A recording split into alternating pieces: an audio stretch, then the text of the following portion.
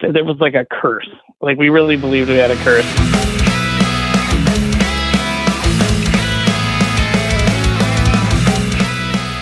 Welcome to Growing Up Punk, the podcast about punk rock and all of its friends. My name is David. My friend is Aaron. On this week's episode, Aaron will be chatting with Matt Wilson, vocalist of Set Your Goals. Of course, Set Your Goals are a band that formed back in 2004 in San Francisco. They've released 3 full-length records over the years on Eulogy and Epitaph Records. And in this conversation, Aaron and Matt talk about things like Warped Tour, the progression and growth of the band over the years, as well as Matt's 5 favorite Set Your Goals songs and the stories behind them. Before we get into today's episode, though, let's do some housekeeping. Go follow us on social media at Growing Punk Pod. You'll find our personal Instagrams and Twitters there as well. And of course, the band, all their socials and merch stuff, that's all linked in the show notes. If you want to go find us on Patreon, a couple bucks a month helps keep the show rolling. We've got merch available as well. If you want to grab some t-shirts or a coffee mug or stickers, whatever, you can find that linked in our show notes. And of course, wherever you're listening to the podcast, rate it, review it, share it with your friends, all that good stuff. But let's get on with it.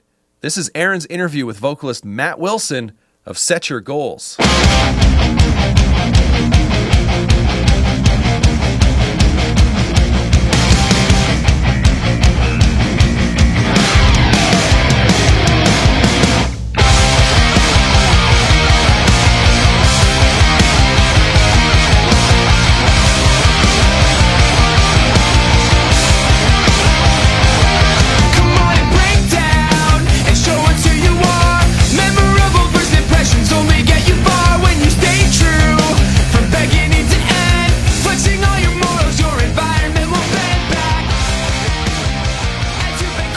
So I always like starting by asking kind of what was your first memory of discovering punk or hardcore?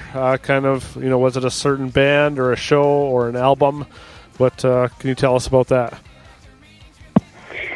My first exposure to punk or hardcore? Yeah, or the first major thing that you remember kind of impacting you. Well, I live, I grew up in the Bay Area, so probably Lookout Records stuff.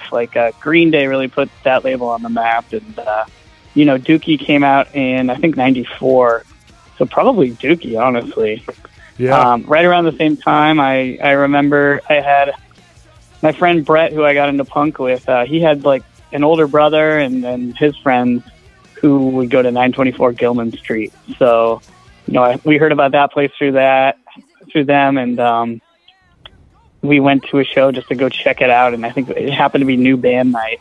But, the Lookout Records scene at that time was just at its peak. I mean, we saw bands like Tilt, Mr. T Experience, Green Day, obviously. And then, on the radio, there was stuff like The Offspring, and, punk was kind of fringe on the outskirts of the mainstream world at that time. It was there, but barely, Yeah. But Green Day and Offspring really kind of changed all that. Yeah, well, that's cool. I mean, from being, for you being close to that area and experiencing it firsthand. I mean, we kind of had similar memories with it, but being so distant, that's kind of crazy to think that you were kind of there during that time. Yeah, it's pretty wild. It's 25 plus years later now, and Outside Lands is the big festival in San Francisco. It's their version of Coachella or something, and Green Day headlined it last night. So yeah, we're still at it. Yeah, well, that's awesome. Yeah, I got a few other kind of fun questions here. So the first is favorite Warped Tour memory. Oh man, I'm so bad at pinning down a single memory. I mean, Warped Tour is just so much fun.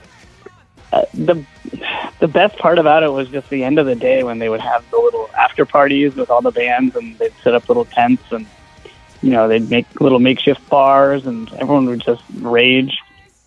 And there'd be they'd set up a PA, and there'd be a barbecue, and someone would be playing music, and I don't know. It's hard to pick out just one, but it was a lot of fun.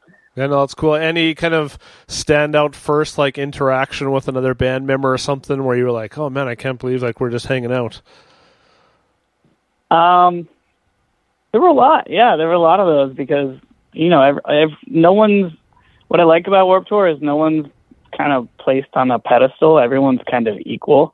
Yeah. And so if you're like the opening band playing, at 10 a.m. or if you're one of the headliners, you're all just sort of doing the same stuff every day and just letting it out.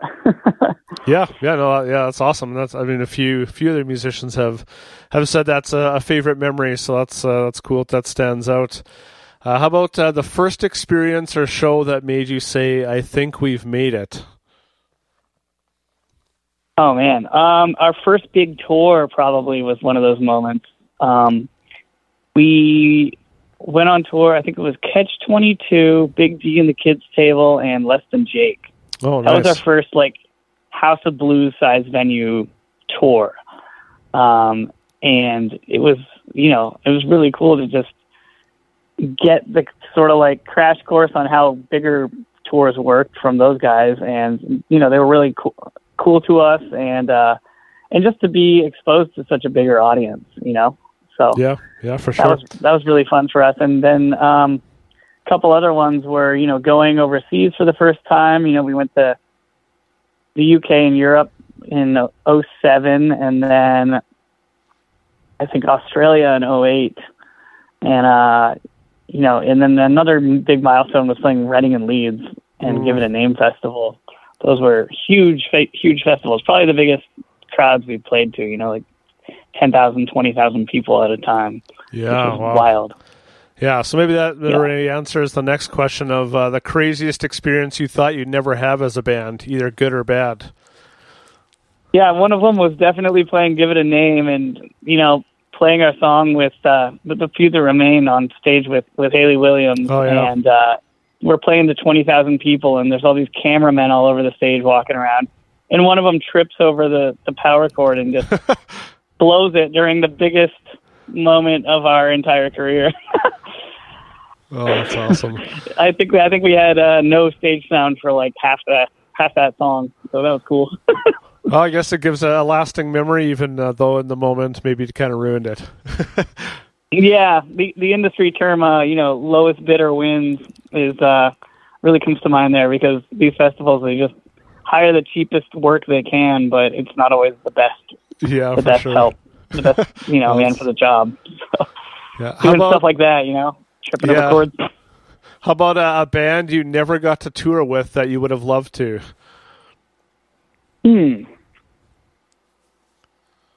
Man, I used to think of them all the time when I was on tour, but now I can't. I'm just drawing a blank.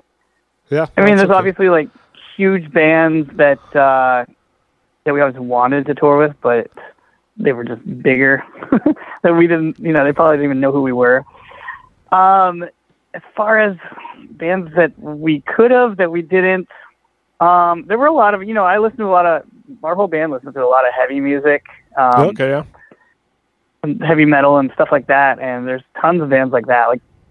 We all love Dying Fetus and bands like that, Cannibal Corpse, stuff like that. And it's obviously that would never make sense to tour with them, but it would just be so much fun. We'd always wanted to tour with Municipal Waste, but we only ever played a few festivals with them. But we're friends with those guys, and anytime we did get to play with them, it was a blast. But a proper tour would have been amazing. Yeah. Another one is Crowbar. This is one of my favorite bands, and I know that my band would never tour with them, but that would be surreal. Yeah, I'm sure it's a little challenging when if your influences are pretty broad, but your band kind of fits into one, subgenre or genre to kind of really branch out. Sometimes it probably just doesn't make sense, even though you're fans of that kind of music. But it's cool you at least had some experiences like that. The last one I have is one standout person you were able to work with in some capacity. So it could have been a producer, a creative artist, a videographer, someone that comes to mind. And maybe there's someone we'll touch on here, but yeah, if there's someone you have. Honestly, Chris Conley was really a big inspiration to tour with. He just had such a cool approach to music, and just the way you could tell he just genuinely loves music. and enjoys himself and loves what he does. Like, every night we'd buy them shots and request their favorite Saves the Day songs. But it was really great touring with him. He's just, like I said, he's just such a creative inspiration. Yeah, no, awesome. Good response on that. So yeah, let's get into, so I had asked you to share 5 of your favorite Set Your Goal songs, so we'll kind of go through them in chronological order here. So the first album we'll touch on is Mutiny, which was released in 2006. I always kind of like asking about the artwork and the title of albums, just if there's any kind of specific inspiration and story behind that. For that one, we just wanted it to fit the theme of the record. I think I tried to pick a song from each release and just sort of did them in order, but there was no real order. So I'm glad you're picking the order here of the favorites, because it's really hard. Like I said before, it's really hard for me to do favorites. The art for that was actually, we saw this tattoo artist who had done some stuff for something else Eulogy had made, and okay. We were like, who did that? We like that guy's art. Let's have him do our record. And John was like, yeah, sure, no problem. So it was, I don't even remember the guy's name now, but he does great work. And if you look it up, I'm sure you can find him. He's in Florida, and he tattooed at John from Eulogy's shop. Okay. Yeah, that's awesome. That's how that came to be. Yeah. What do you remember about the creative process for this album, and, what was kind of going on for the band at that time? Well, as with pretty much everything we ever did, we were mostly unprepared going into the studio. And we did it with Barrett Jones in Seattle. I remember right as we got there, the creeping death took over us, and half of us got sick, sick. We had severe sinus infections. I remember Mikey was coughing up it was blood or black stuff. It was gnarly. It was a really bad cold or something. And Tim from the band Trial let us stay in his apartment while we recorded. He was out of town or something. So we were there just infecting his whole apartment basically for, I want to say 2 weeks we were there. Just drinking a whole lot of tea. It was miserable and rainy the whole time, pretty much. Wow. Just doing whatever we could to not go crazy and stay warm. Yeah, for sure. But it was an experience I wouldn't trade for anything. Yeah. Barrett was so cool to work with. So, yeah, it was a lot of fun. Yeah. Were you guys touring full-time already at this point, or were things just kind of ramping up, or were you hoping this album was going to kind of push you more into that direction?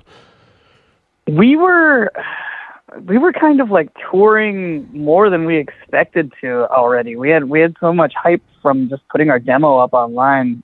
I mean, bear in mind, this is the time when, message boards and MP3 hosting websites were fairly new. Yeah. And we were right at the brink of that. We put up our demo and it just exploded, and people were like, play our city. And then we're like, whoa, I guess we need a booking agent. We were booking our own tours at that time. Okay. And before you knew it, we had a label, a booking agent, and a manager all within a year. So it really snowballed quickly. And we were like, geez, I hope this is real and not just kind of trendy hype that's just going to die in a year and no one's going to care about our band anymore. Yeah. And it did in a way, that is what happened with the hardcore crowd, but the hardcore crowd is pretty fickle. So all that happened was we kind of just outgrew that, or rather grew into a bigger crowd, which was the Less Than Jake kind of audiences, where we'd start to see a lot more women at the shows, whereas before it had been primarily men. So that was interesting to just watch everything change like that and just kind of grow into this whole bigger scene of pop punk rather than just hardcore kids. Yeah. Their shows. So it was cool. It was a lot of growth. Yeah, no, that's awesome. Yeah, so the song that you picked off of this album is called To Be Continued. This time we've got a first class motive we should start. I wrote it long ago and never wrote it off. Try and we might don't end.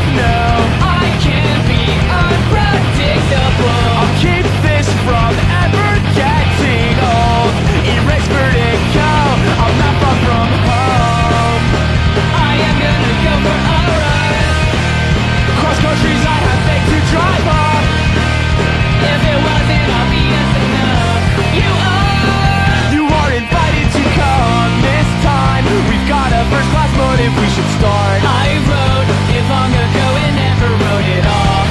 Try and we might, don't end, we will never know. We will never know. Let's take this outside so I can make another scene. I'll burn it on you, burn every bit of energy. Dare to resist it, dare to be irresistible. I like to keep you right here always and forever. If we can keep on the communication with a dominant face in all our situations, this song will end but it can start again. And so can we erase where to go. Don't be so careful, I am gonna go for a run. Cross countries I have picked to drive up. If it wasn't obvious enough, you are invited to come this time. We've got a first class motive, we should start. I wrote it long ago and never wrote it off. Try and we might, don't end, we will never take know. A risk, come take it on me, believe I'm a sure thing. All along we know it, I would like to do already here.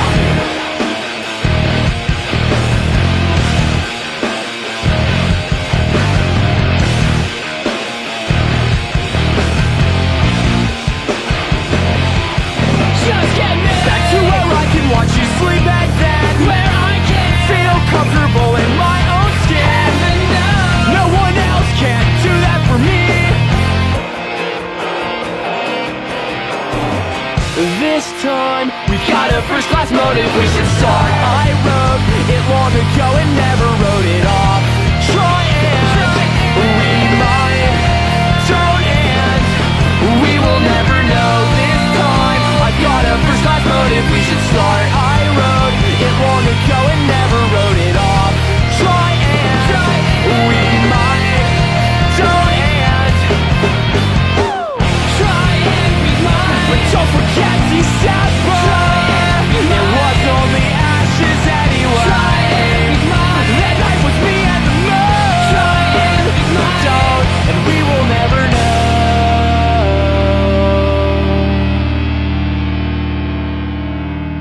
know. To me, this song carries a lot of what I think of when it comes to Set Your Goals. You know, the catchy chorus, the riffs, the kind of change of pace and speed.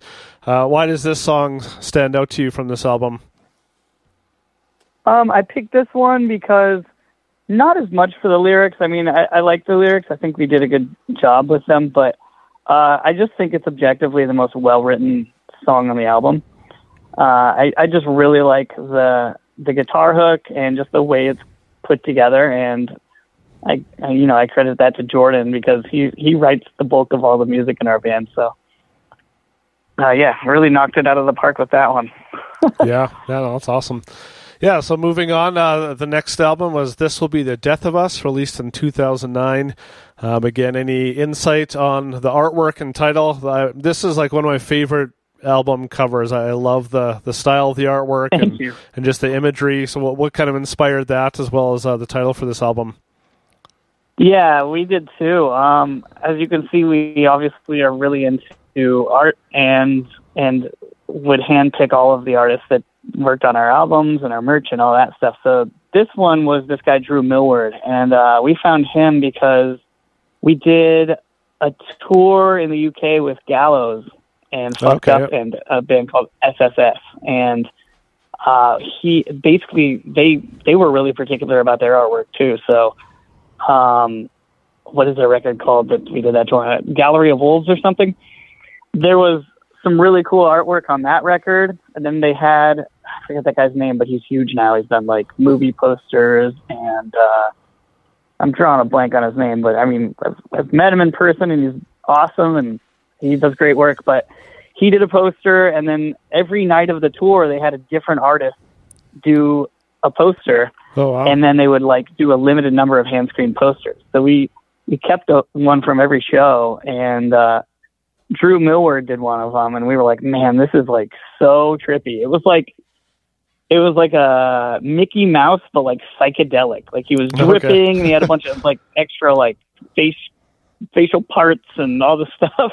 So we're like, oh, this looks so crazy. Like we got to contact this guy, and we got a hold of him. We're like, please do our album cover. So we told him all the elements we wanted in it, all these symbols of death, and we had him put it together for us, and it's incredible. Like he just totally nailed it. Yeah. And that's probably my favorite of any Set Your Goals artwork that we've had made, for sure. Yeah, and how about the title? The title of the album? Yeah, any kind of specific inspiration for that, or what was that kind of encompassing? Yeah, that came about because we were at this point where things had really soured with Eulogy, and we knew if we put out another record with them, it was going to be the death of our band. So we were in this really weird place when we were recording that album, where we were like, man, we don't know what the future is going to hold for us, and we don't know if we're even going to survive it. So it was very literal. This very well could be the death of us. And, our saving grace was Epitaph. Brett came along and gave us a home and really took care of us. And, it gave that album the exposure and the love that I guess it needed. And it really flourished on Epitaph. So we're very fortunate for that to have just kind of played out the way it did. Yeah, for sure. So how did Brett did he just hear about you from just touring and stuff? Because I remember seeing that and being really excited about that. I mean, that was like, a massive thing. I'm sure that was a dream come true for you guys. So kind of how did that come about, and how did that kind of change the trajectory of the band's career? It was really cool. I believe he was connected with us through our manager, Keith Lasercheck. I think he reached out to them. He was just trying to find us a label that would pay Eulogy's ridiculous buyout price, more or less. And Epitaph had the funds, and Brett was really stoked on us. So we met with him, and it all just kind of came together. Yeah, that's awesome. Yeah, so that must have really kind of changed, the band's path forward, just having a label, that had, the finances and all that to really back it, but also a label that was, excited about you guys and to push you guys forward. I'm sure that, impacted the tours and different opportunities you guys had. Definitely.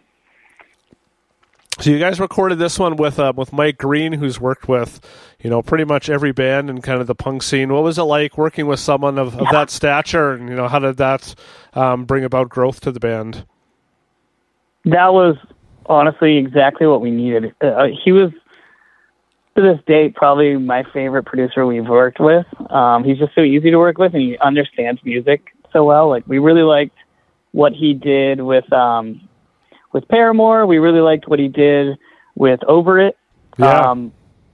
He had just done a bunch of cool stuff. And our only kind of gripe with our first record, Mutiny, was that Barrett was like a grunge guy, and we were like, well, we're coming from a punk rock background. Like, we know how to do the rough around the edges kind of stuff. We want like someone to give us some perspective on the more polished stuff and the more traditional song structures and all the pop sensibility that maybe we want to add to the songs.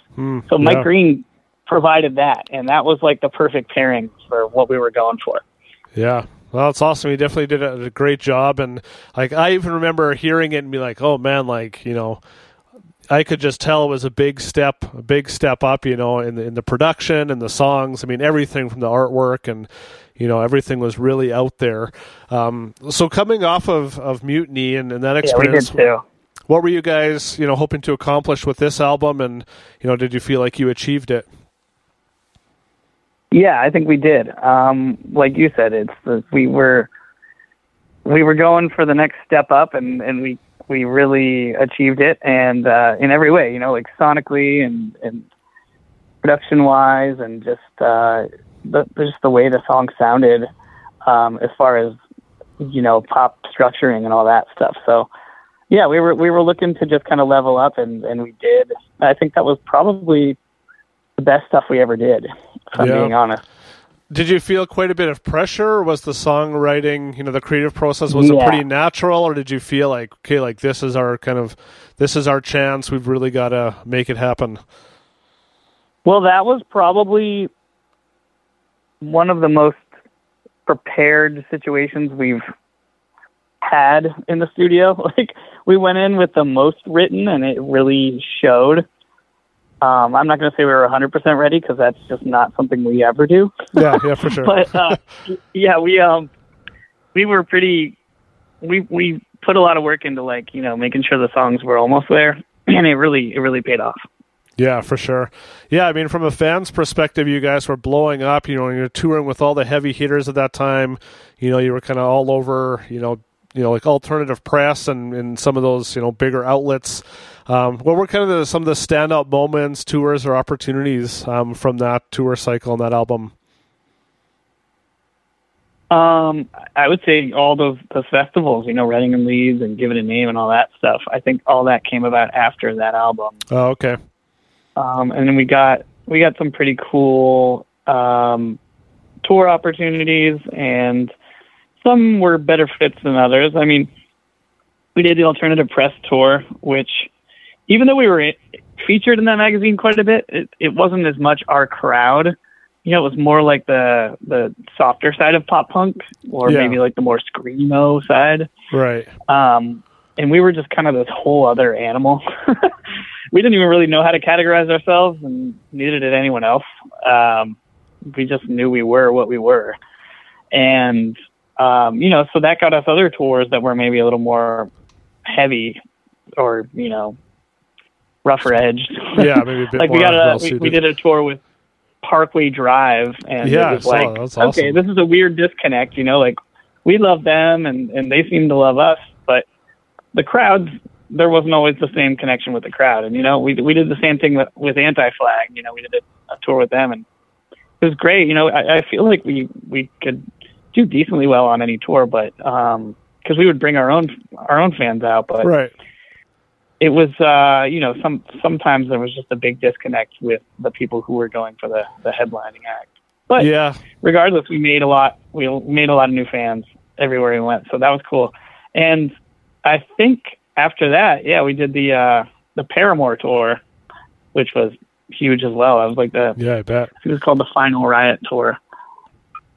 Yeah, no, that's awesome. Yeah, it's a weird balance of bands touring with other bands, because you're trying to, put together a package that, fans of bands are going to like, but certain bands have very specific fan bases that maybe aren't as open to other bands. But, you as a musician, you don't always want to tour with the same type of band, so you're trying to branch out, and it just seems like it's this funny battle between, the actual bands putting together packages and the fans coming to the shows to see it. And I imagine that can get kind of frustrating at times, where it's like, okay, we want to tour with a heavy band, but then it changes the dynamic. It's like, well, the band, the fans of the heavy band aren't into the punk stuff or whatever, a band like Anti-Flag that's maybe a bit more political, or, whatever the kind of landscape of the music is. So but I mean, all you can do is kind of just go out there and, like you said, make, as many new fans as you can, and kind of slowly build it up. Yeah, for sure. And it's like, this will be the death of us. While it was probably our most political record, it wasn't specifically political in a lot of ways, even if we touched on a lot of broader concepts. And it was interesting touring with a band like Anti-Flag, where, all their songs are like very specifically political. Right. You can tell right away what it's about. But it was cool to just go out with those guys and just see their perspective on things, and just get to know them, because they're great dudes. Yeah, for sure. Yeah, so the song that you picked up... Every tour kind of provided its own little nuggets of wisdom for us. Yeah, well, yeah, exactly. It gives you an opportunity to kind of learn what works and what doesn't, and what is worth pursuing, maybe even if it seems like it's not working. But, maybe you can kind of see, far ahead enough that's like, what, this might be a challenge now, but I think it's really going to pay off, in the future. And sometimes you just have to take those chances. Definitely, yeah. It's just everything's a learning experience at that stage. Yeah. So the song you picked off of this album is The Fallen.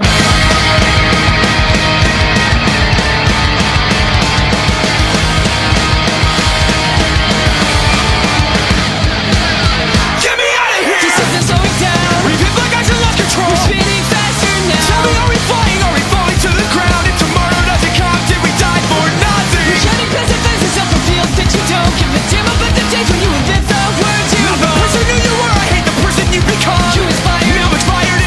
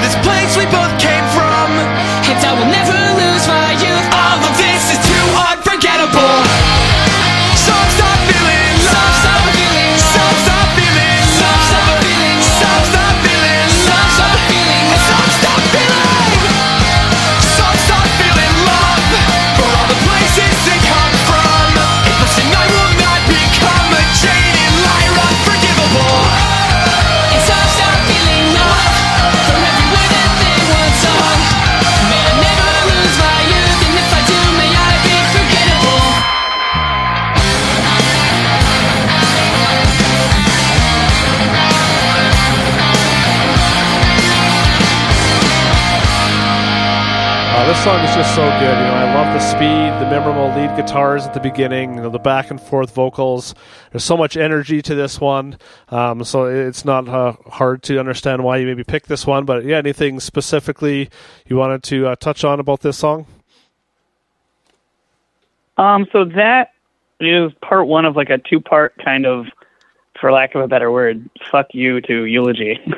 Things were really bad between us and them, and they were just kind of, I mean, I wouldn't even say they, like everyone there we loved, except John was just kind of like butting heads with Jordan pretty badly, and it got so bad that it was like, okay, he's just going to do things out of spite now. He's very clearly at this point never going to pay us anything in royalties. He still hasn't, So we were at this like standstill where we were like, man, what do we do? So once we were free from his clutches, we were like, all right, let's go write a couple songs about it.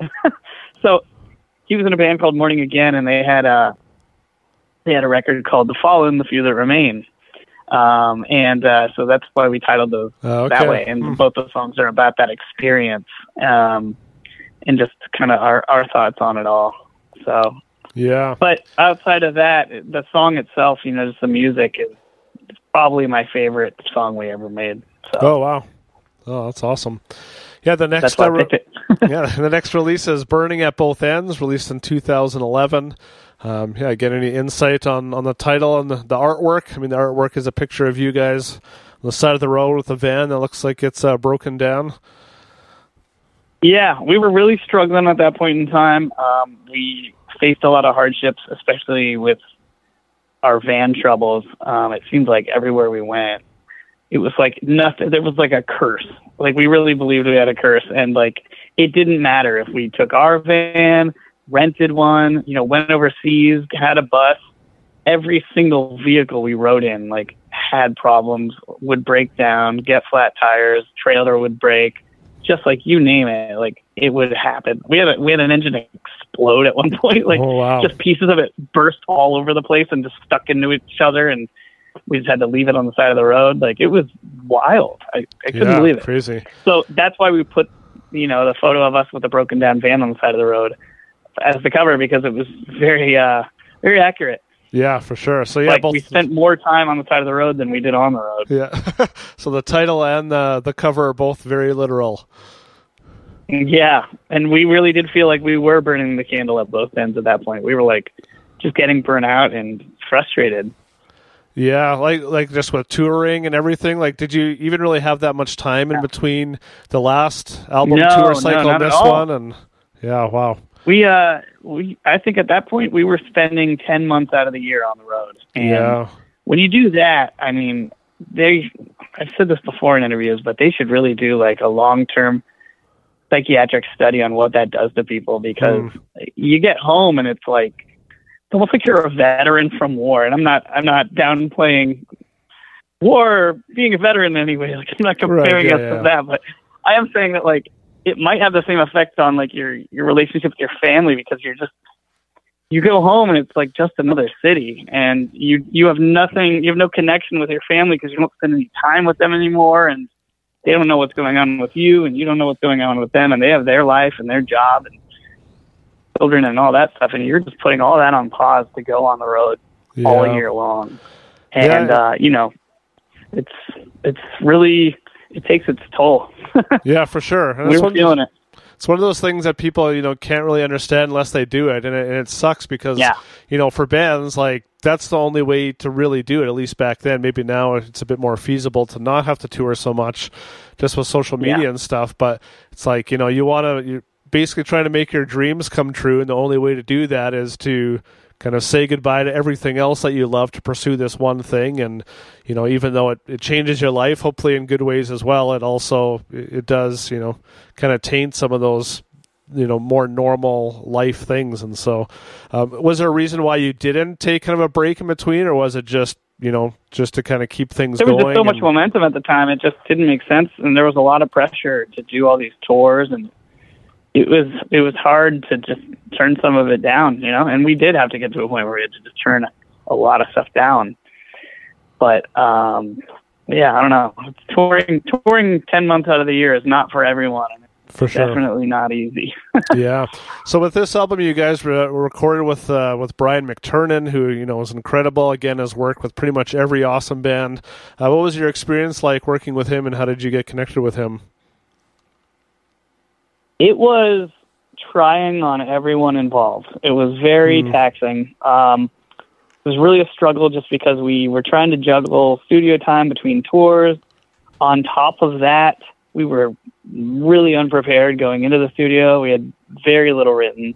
Wow. We went way over our time frame and way over budget, and it was just like a headache for everyone. And Brian was used to dealing with bands that behaved a lot more professionally, and we were just kind of used to being more professional, honestly. But we were just going through it at the time, and it was a real struggle to get that album together. And that's it kind of shows in the finished product, because we basically had to Frankenstein a whole bunch of stuff together. And I think as a result, the fans could tell, they could tell this didn't sound like traditional Set Your Goals.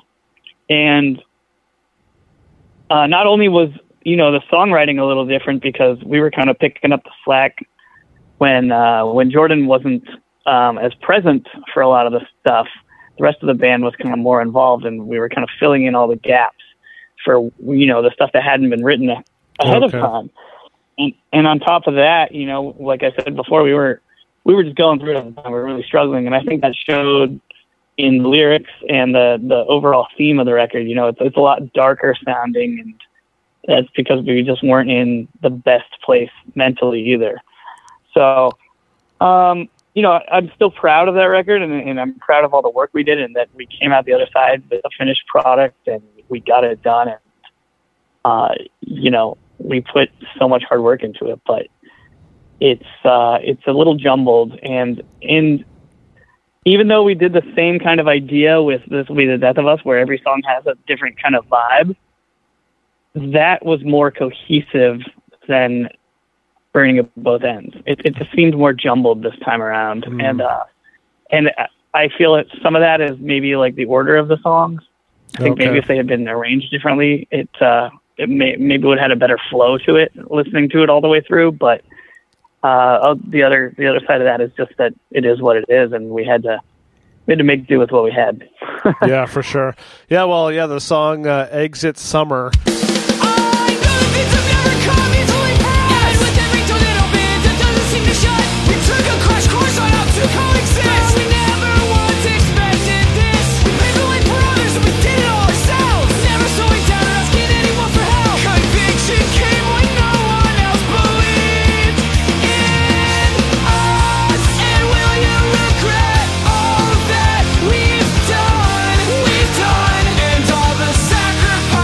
For the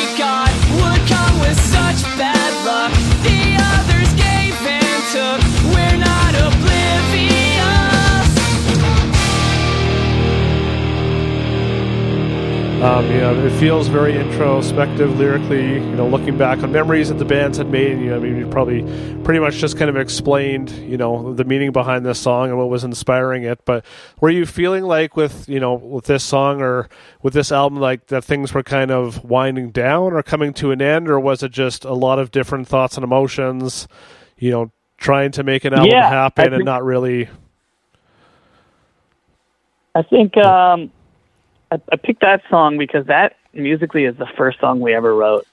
Jordan and I wrote that in my garage, when we were starting the band. And so we're like, let's use that song. We never used those riffs, and it's cool stuff. And we put it together, and I guess with This Will Be the Death of Us, we were a little more unsure of the future, but with Burning at Both Ends, it was more like, we don't have the best feeling about the future. Maybe this is the end. Maybe it is winding down, So that kind of came out in those lyrics for sure. Yeah. So you're saying you wrote this song like before you had gotten signed or toured and all that stuff? Yeah. We wrote it around the time we wrote the demo. Yeah. So what the song's kind of talking about, when we look back, will we have these memories? Will we think this and that? So before you've even had those memories, how you what's inspiring you to write something about something that hasn't even really happened yet? Let me just clarify. We wrote the music and then we added the lyrics later. Okay. So I was like, that's a funny first song to look back on something that hasn't happened yet. But that's awesome. That I was like, hey, that'd be a pretty pessimistic view. Yeah. No, that's awesome. Yeah, so the last two songs here. So one comes off of a 2-song EP you guys released. I don't even know if it's an EP, but it's 2 songs in 2012. Tell me you go, tell me you never went down there. I think you're good for a test.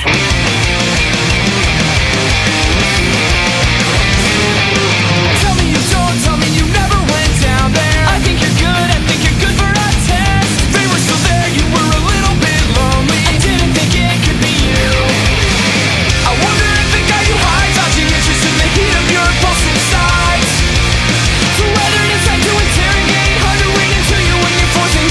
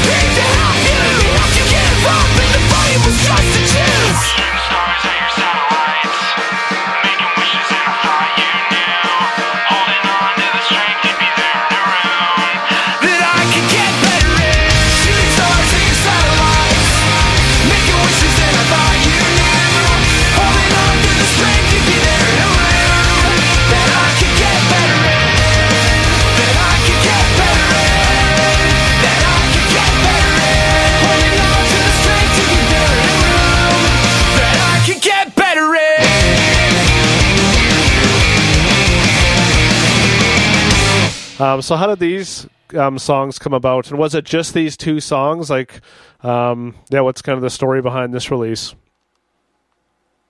So that was great because that was probably the most prepared we've ever been going into the studio, and that's because we recorded those with Chad Gilbert from New Found Glory. Oh, and nice. he just knows our band so well, and he knows us as people so well. He knew what we needed, and that really helped a lot. It went a long way. So he's like, no, like, before we start in the studio, you guys are going to have a finished song.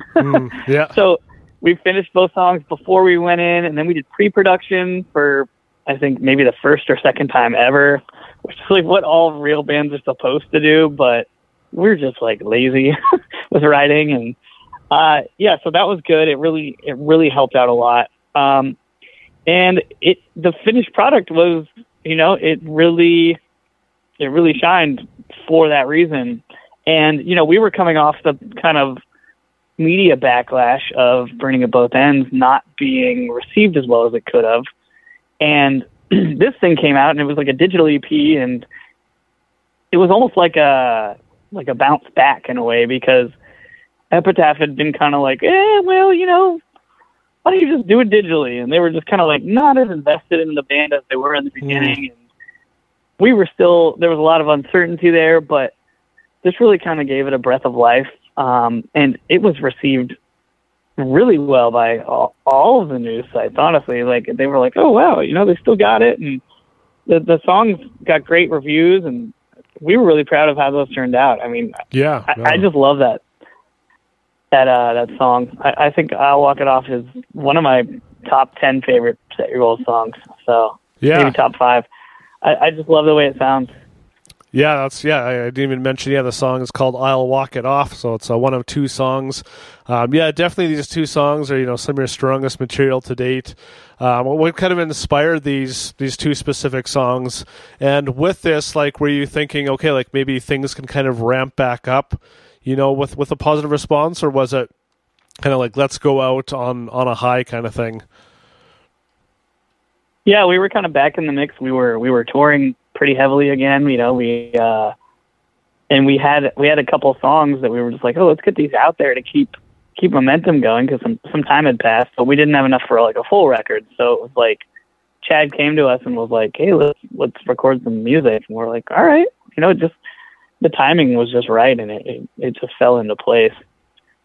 Yeah, definitely. That's cool that you had someone like Chad, just kind of championing you guys, and maybe seeing something there that maybe you guys didn't even see. I'm not sure if that's the case or not, but just to kind of have a peer to be like, hey, like let's get something going here. That's awesome.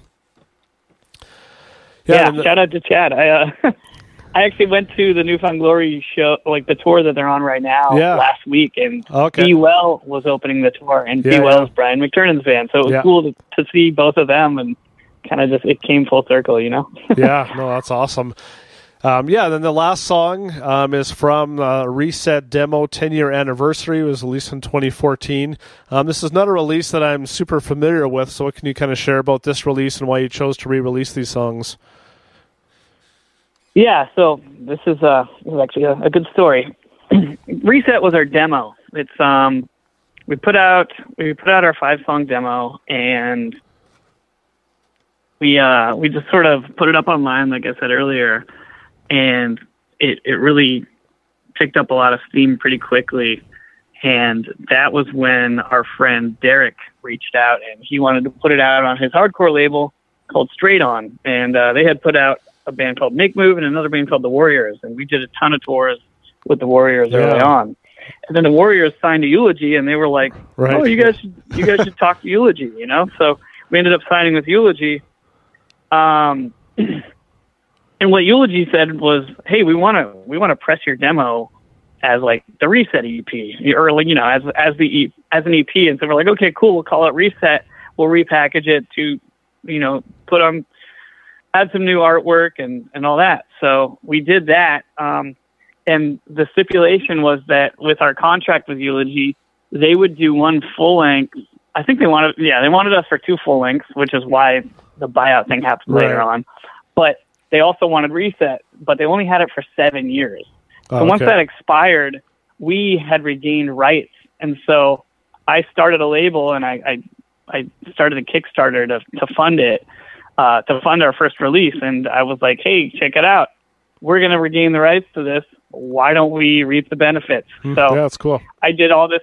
Yeah, I redid the whole packaging with all these old tour photos and did this deluxe die-cut cover and glow-in-the-dark vinyl and etched B-side and all this crazy stuff. I just went all out with all the bells and whistles for the vinyl and set up the pre-orders for Kickstarter. And, that's how I launched my label, Calaveras Records. And then I got it on all the streaming sites as the anniversary edition. Yeah. No, So that's how that came to be. So the song off of that you picked is Latch Key. Look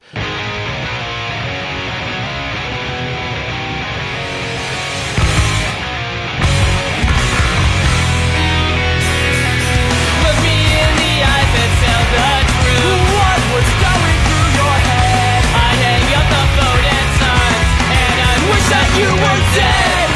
'Cause you were never there. It made me think you never cared. Never cared. Growing up and it's not fair. Why turn around and hope to see you there? But you were nowhere to be found. So just remember my words, that's all you got now. You'll only see my face from time to time, and you'll soon forget I was ever there. So spare me, you're still just a stranger to me. Broken, will you ever be? Shadow, or more than a stranger to me. A stranger to me.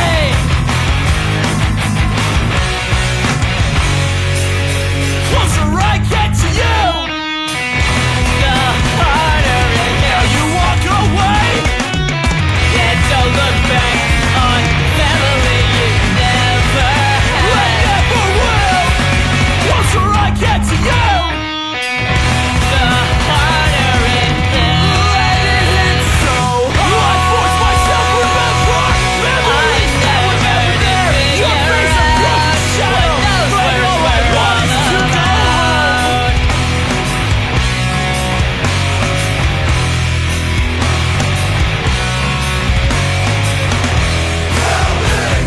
Tell me just how many times you felt like you let me down.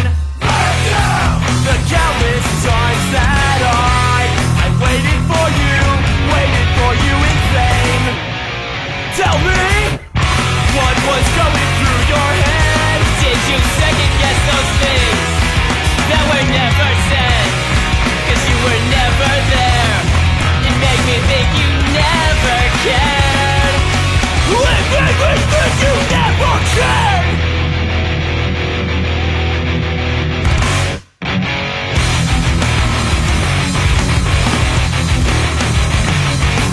Did you ever care? I guess I'll never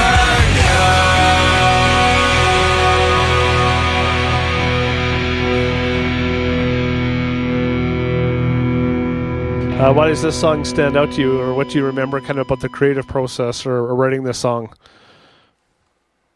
It was just my favorite song on our demo. It's about just being a latchkey kid coming home from school and your parents aren't home, and just kind of dealing with that as a high schooler. So, that's really all it's about. Okay, yeah, well, that's awesome. I'm gonna have to go back and check that out. I mean, until you had sent these songs, I'm not sure that I knew that release was out. So it's probably kind of cool to, kind of after you've maybe reached the peak, set your goals, and I'm assuming so when you released this this 10-year anniversary, was set your goals basically done at this point when you had decided to release this? I wouldn't say done, but we were definitely a lot less active.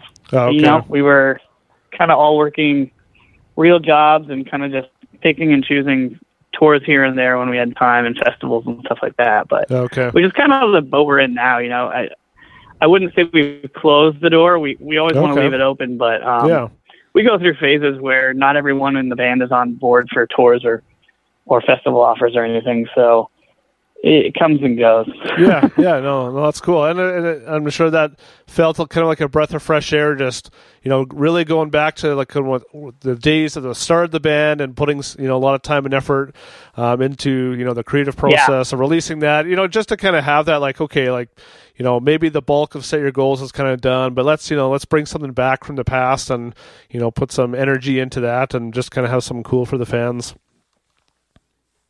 Yeah, if you ever get a chance to get your hands on one of those records, the 10-inches, the packaging was really a trip down memory lane. It's got like a collage of all these old photos, and it's really funny. Yeah, a lot of ridiculous stuff on there. Yeah, no, it's a cool thing to to collect.